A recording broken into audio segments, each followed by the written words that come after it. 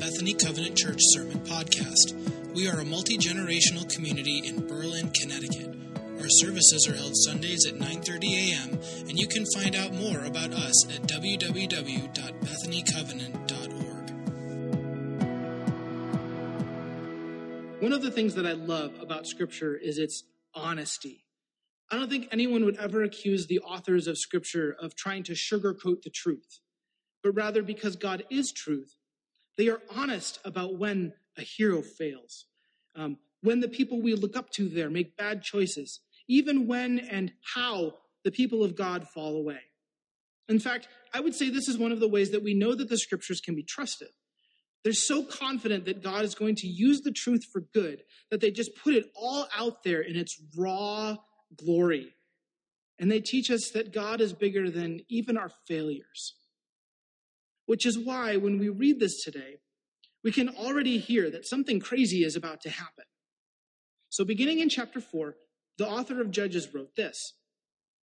Again, the Israelites did evil in the eyes of the Lord, now that Ehud was dead. So the Lord sold them into the hands of Jabin, king of Canaan, who reigned in Hazor. Sisera, the commander of his army, was based in Harosheth Hagoyim. Because he had 900 chariots fitted with iron and had cruelly oppressed the Israelites for 20 years, they cried out to the Lord for help. Okay, so there's a lot of backstory here, but let me just kind of give you the highlights. After Moses had led Israel out of Egypt, then through the wilderness, they get to the Jordan River. And then Joshua takes over, and he led the people on a conquest of the land that God had given them, the land called Canaan. Now, you can read the book of Exodus and Joshua and see all the setbacks and the different things that happened while they did this, but suffice it to say that they've seen some stuff, and God has brought them through that stuff. So they settle in Canaan. But the thing is, they didn't really manage to settle all of Canaan because they didn't follow God's instructions to the letter. So having broken their covenant with God already, God then takes this as a teaching moment. See, back in chapter 2, we read this. Then the Lord raised up judges who saved them out of the hands of these raiders. Yet they would not listen to their judges, but prostituted themselves to other gods and worshipped them. They quickly turned from the ways of their ancestors who had been obedient to the Lord's commands. Whenever the Lord raised up a judge for them, he was with the judge and saved them out of the hands of their enemies for as long as the judge lived. For the Lord relented because of their groaning under those who oppressed and afflicted them. But when the judge died, the people returned to ways even more corrupt than those of their ancestors, following other gods and serving and worshiping them. Therefore, the Lord was very angry with Israel and said, I will use them to test Israel and see whether they will keep the way of the Lord and walk in it as their ancestors did. So this is the setting in which we find ourselves. The previous judge, Ehud, has passed away, and the people again begin to lapse into the evil ways of the nations around them. Before this, it had been the Elamites and the Moabites and then the Philistines who had been nations around Israel who had been allowed to oppress them. But now, it's actually the very people of the land that God had given them, the people of Canaan, the ones who rise up. In particular, there's this warlord Jabin, or really his general Sisera, who had come up with something new. We're at the end of the Bronze Age here, and so Jabin's metalsmiths had figured out how to make iron chariots. These 900 chariots the scripture describes would make quick work of the untrained foot soldiers of Israel. We're talking farmers and nomads here. The Israelis were not a standing army. So Israel never rose up. But more than 20 years pass before they cry out to God in their oppression. So then God calls Deborah. Now Deborah, a prophet, the wife of Lapidoth, was leading Israel at that time. She held court under the palm of Deborah between Ramah and Bethel in the hill country of Ephraim, and the Israelites went up to her to have their disputes decided. Have you ever seen the movie Frozen? This is kind of like that coronation scene in the beginning where Elsa's been made queen of Arendelle and nobody really blinks an eye. She's just queen, and that's it. This is kind of like that. Deborah was the judge called by God for Israel at that time. That she's a woman never comes up. We meet her sitting under a palm tree, mediating disputes, reminiscent of Moses in Exodus chapter 18 as he presided over the people. And by the way, this was totally normal in Israel. While the surrounding nations tended to consider women property, it was not uncommon to find women, especially as prophets. Ever heard of Anna, or Huldah, or Miriam, or the daughters of Philip? You see, a prophet in Israel is called by God and by God alone. And it seems that God was not particularly picky about the gender of the leaders he calls. In case you were wondering. Anyway, one day God gives Deborah a message. And so she sent for Barak, son of Abinoam from Kadesh in Naphtali, and said to him, "The Lord, the God of Israel, commands you, go take with you 10,000 men of Naphtali and Zebulun, and lead them up Mount Tabor. I will lead Sisera, the commander of Jabin's army, with his chariots and his troops to the Kishon River and give him into your hands." God has raised up a judge, and now God has put into motion the plan by which he is going to rescue Israel from her oppressors. Barak of the tribe of Naphtali was general in Israel, and Deborah tells him to call 10,000 troops. Now this sounds like a lot of men, but remember the chariots? 10,000 men with pitchforks and whatever they happen to have laying around on their farms. That's not much of a blip on the radar for 900 iron chariots with hardened, trained, armored soldiers. If the battle was to happen on the plain at the foot of Mount Tabor, then they need a miracle because it was ideal ground for chariots to just plow through the Israelite troops. And Barak knows it. So Barak said to her, "If you go with me, I will go. But if you don't go with me, I won't go."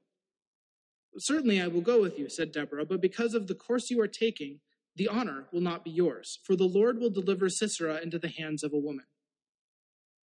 Now this is the point where we need to read carefully and not make any assumptions based on our own experience. Deborah was a prophet. Her job was to tell the truth. Her name actually means bee, as in her words can sometimes sting like a bee. And in this case, it's actually true. She has to bluntly tell Barak that if things are going to go according to God's plan, which she says is the course you are taking, that's God's plan, he doesn't get the honor of the decisive blow. That honor was when the general of the victorious army killed the general of the losing army. But Deborah says that if we are to take God's plan, you don't get to have that. Now, on top of that, Barak, who is Israel's military leader, knows that they are in a bad spot for a battle. They have no chance of winning this thing on their own. See, military battles at this time also had a spiritual element to them. This is a very tribal society, and when an army went to war with another army, it was also like one god was going to war with the other god of the opposing army, and whichever army won was an indicator of which god was actually the superior one. And yet Deborah, the spiritual leader of Israel, has been told by God to go to battle. So all that to say, Barak is not showing weakness or timidity here in his response to Deborah. Instead, Barak is taking a huge leap of faith. Barak, the military leader, defers to Deborah, the spiritual leader, because while there is not really a good military solution, there is a good spiritual one. He's saying, Deborah, if God told you we're going to go, you're in charge. Let's do this thing God's way. See, good leaders do that. They are humble enough to know when they need to follow someone else rather than being in charge themselves. Continuing. So Deborah went with Barak to Kadesh. There, Barak summoned Zebulun and Naphtali, with 10,000 men went up under his command. Deborah also went up with him. Now Heber the Kenite had left the other Kenites, the descendants of Hobab, Moses' brother-in-law, and pitched his tent by the great tree in Zananim near Kadesh. When they told Sisera that Barak, son of Abinoam, had gone up to Mount Tabor, Sisera summoned from Harosheth Hagoyim to the Kishon River all his men and his 900 chariots fitted with iron. Then Deborah said to Barak, "Go. This is the day the Lord has given Sisera into your hands. Has not the Lord gone ahead of you?" So Barak went down to Mount Tabor with 10,000 men following him. At Barak's advance, the Lord routed Sisera and all his chariots and army by the sword, and Sisera got down from his chariot and fled on foot. Barak pursued the chariots and army as far as Harosheth Hagoyim, and all Sisera's troops fell by the sword. Not a man was left. Sisera, meanwhile, fled on foot. So the battle is almost over. It's almost won. Sisera, the commander, got away, but against all odds, the war machine of the Canaanites is just gone. Now, this miraculous victory actually has an explanation, which we can find out in chapter 5, which is actually an epic poem describing everything that happened, which I encourage you to read about 10 times just to let the poetry of it sink in. It turns out at the moment the troops are coming down Mount Tabor to attack the Canaanites, there's a sudden thundering lightning storm, soaking the ground around the chariots, bogging them down in the mud. It says the earth shook, the heavens poured, the clouds poured down water. The mountains quaked before the Lord, the one of Sinai, before the Lord, the God of Israel. In an instant, 900 tanks become 900 foot soldiers weighed down by heavy armor, and Israel's 10,000 men suddenly have the advantage. The author actually calls the storm the sword in God's hand. God has gone before Israel and handed them the victory over their oppressors. Now, remember how I said the death of the commander is what really brings the victory?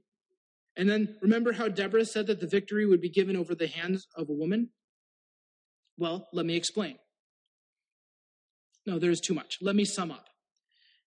Sisera, the Canaanite general, flees into the tent of an ally, but is met by his ally's wife, Jael. She gives him food, and then she promises to stand watch and lulls him to sleep. But instead of standing watch, she ends his life in a kind of Game of Thrones sort of way. Now, I'd love to spend more time on Jael's story, but priorities. The chapter ends with this.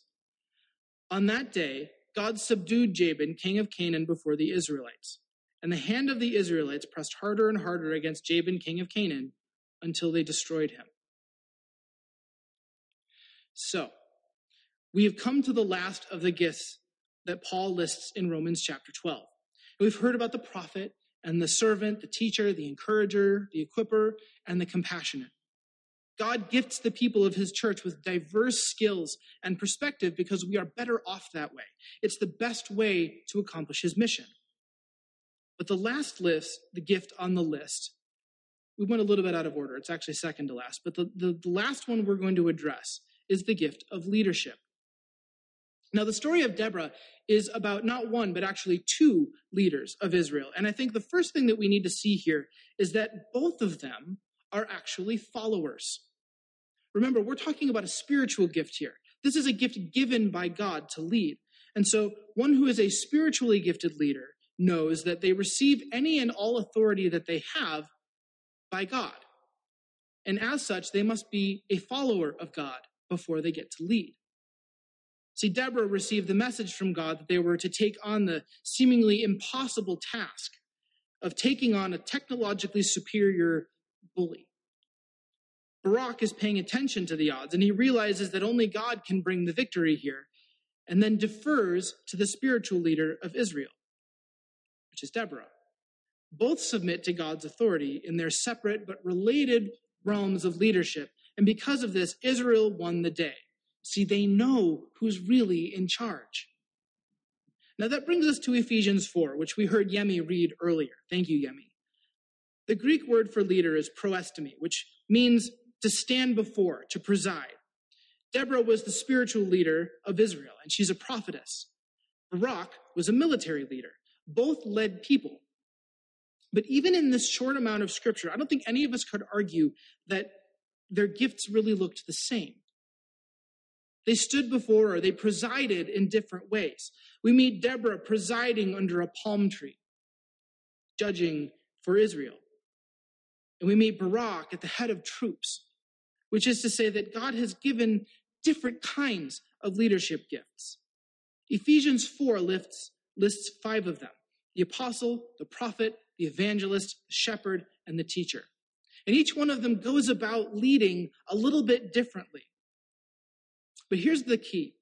Even though there are all these different kinds of leaders, they all have one goal: to equip the people of God for works of service, which is to say, to help the people of God be who we were meant to be, and then do the things we were meant to do. I also think we see this. Spiritually gifted leaders are both humble and truthful. They don't shy away from the reality of the world in front of them, but they take it for what it is and work from there. So I went to the dentist this week to get my teeth cleaned, which was a little weird during a pandemic. I've never really liked going, but now that I'm getting towards 40, it's actually getting even harder because it's starting to be kind of like taking my car to the mechanic. They always find something that needs fixing. And of course, this time I left with an appointment in 2 weeks to get a filling done. Now, I don't want to get a filling. Fillings hurt. They're uncomfortable. So, maybe I should just stop going, because obviously then I would never find out about the problem, and I could feel good knowing like everything's fine. Or I could ignore my dentist and say, sure, you went to medical school for like a decade, but I know my own mouth. I don't need a filling. Or I could accept the world for what it is, trust the expert, and then work through the discomfort of what needs to be done and get the filling. That's the plan. Now imagine if Barak had said something like, well, if we stopped counting the iron chariots, there wouldn't be as many of them. Or maybe, yeah, they're probably only wooden chariots. But that's not actually helpful. As a leader, however hard the situation was to see, he had the humility to acknowledge the truth of what it was. He himself was powerless in the face of those odds, and then he looked towards God with eyes of faith to ask what God would have him do to overcome those odds on behalf of the people that he had been asked to serve. See, Spirit-filled leaders are not for themselves. They're not leaders because they want to command others. They're not leaders because they want fame and fortune or the good life. They are leaders because serving people is what God has chosen them for at this time and this place for this purpose. See, the problem that got us into this whole mess in the first place was that Israel kept breaking their covenant with God by taking up the idols of the land, turning away from God and turning towards the other religions around them. We find in Judges 3 that they would have even intermarried into the corrupt nations of the region. Now, at first, I could not for the life of me figure out why any of those religions would be appealing, because we're talking about some seriously dark stuff here. Child sacrifice and prostitution and fear-mongering. In fact, the Canaanite religion comes up repeatedly throughout the rest of the Old Testament, notably the Baals and the Ashtaroth, which is referred elsewhere by its idol, the Asherah pole. Israel pays for this disobedience over and over again, and an ongoing struggle with temptation repeatedly throughout their history. But why? Why this temptation? Well, it turns out that Jabin and Sisera are not just Canaanites. They are Canaanite. They grew up in Canaan. But it turns out that the entire land of Canaan is actually a part of the Egyptian Empire at this time. And the job of King Jabin and of the general Sisera and others like them was to acquire slave labor for the pharaohs. Do you see the problem here? Israel still has not let God free them from Egypt. It's been multiple generations since they left Egypt, and they are still finding ways to let themselves be enslaved by a foreign power and foreign gods. But unlike the past, now they have their promised land, more or less. I mean, it's not like they got everything that they wanted, but the familiarity of old Egypt still has a hold on them, like they want to have the best of both worlds. And it bites them every single time. And God has to let them hurt for 20 years before they realize that no, life was actually better when they followed God. And then he sends a judge and then a general to once again liberate them. See, good leaders, Spirit-called leaders, are sent to disrupt the status quo. Leaders lead. God doesn't need to call these leaders to manage the way things already are. God doesn't want to keep things like they've always been because how they've always been isn't good. The world has changed around them, and now they're in danger again. From foreign powers, yes, but from their own temptations and their own inability to move forward with what they've been taught is best. Leaders are not guardians of the way that we like things. Leaders are catalysts who spur us further, higher, deeper, beyond our comfort zones into God's dreams for us. Now, I don't know about you, but the challenges of this pandemic, or the challenge of the vitriol that I've seen between people on social media over politics or masks, the tedium of shelter-in-place orders, the anger that I feel over the continuing racism and its consequences in our nation, missing leading worship with my amazing team of artists. All of this and more has made me anxious. And so I've started to yearn for comfort, for familiar things, even some that just really aren't that good for me. When I get some time, I'll find myself watching old TV shows that I know that I like. They have a story that makes me feel good, which is fine as long as I don't use it to ignore my responsibilities. I find myself wandering into the kitchen for more cookies, which it turns out add up over time. I sometimes find myself scrolling endlessly on social media at the expense of being present with my family.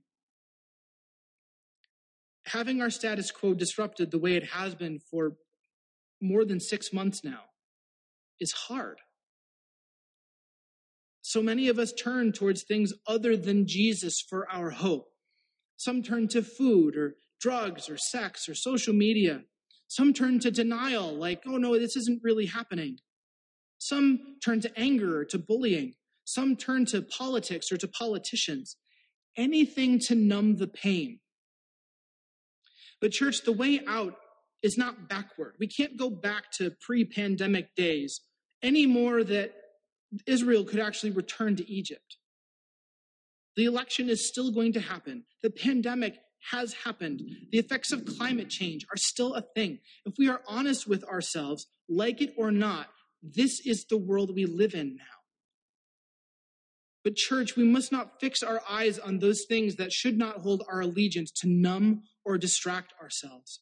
We must not fix our eyes on shallow comfort or on a platform or on the past or on a flag, because the only way that we move on is to move through. And to move through is to, as the author of Hebrews says, fix our eyes on Jesus, to let Jesus lead us forward. Yes, it will be uncomfortable. Yes, we will have to confront our idols and our hypocrisy. And yes, we will have to let go of things that are holding us back that we really don't want to let go of. Yes, it will be hard. Church, we must cry out to God today if we want deliverance. Because the point of the book of Judges, the point of the story of Barak and Deborah, is that only God saves.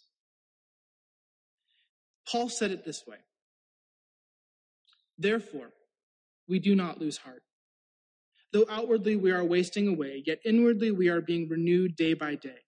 For our light and momentary troubles are achieving for us an eternal glory that far outweighs them all.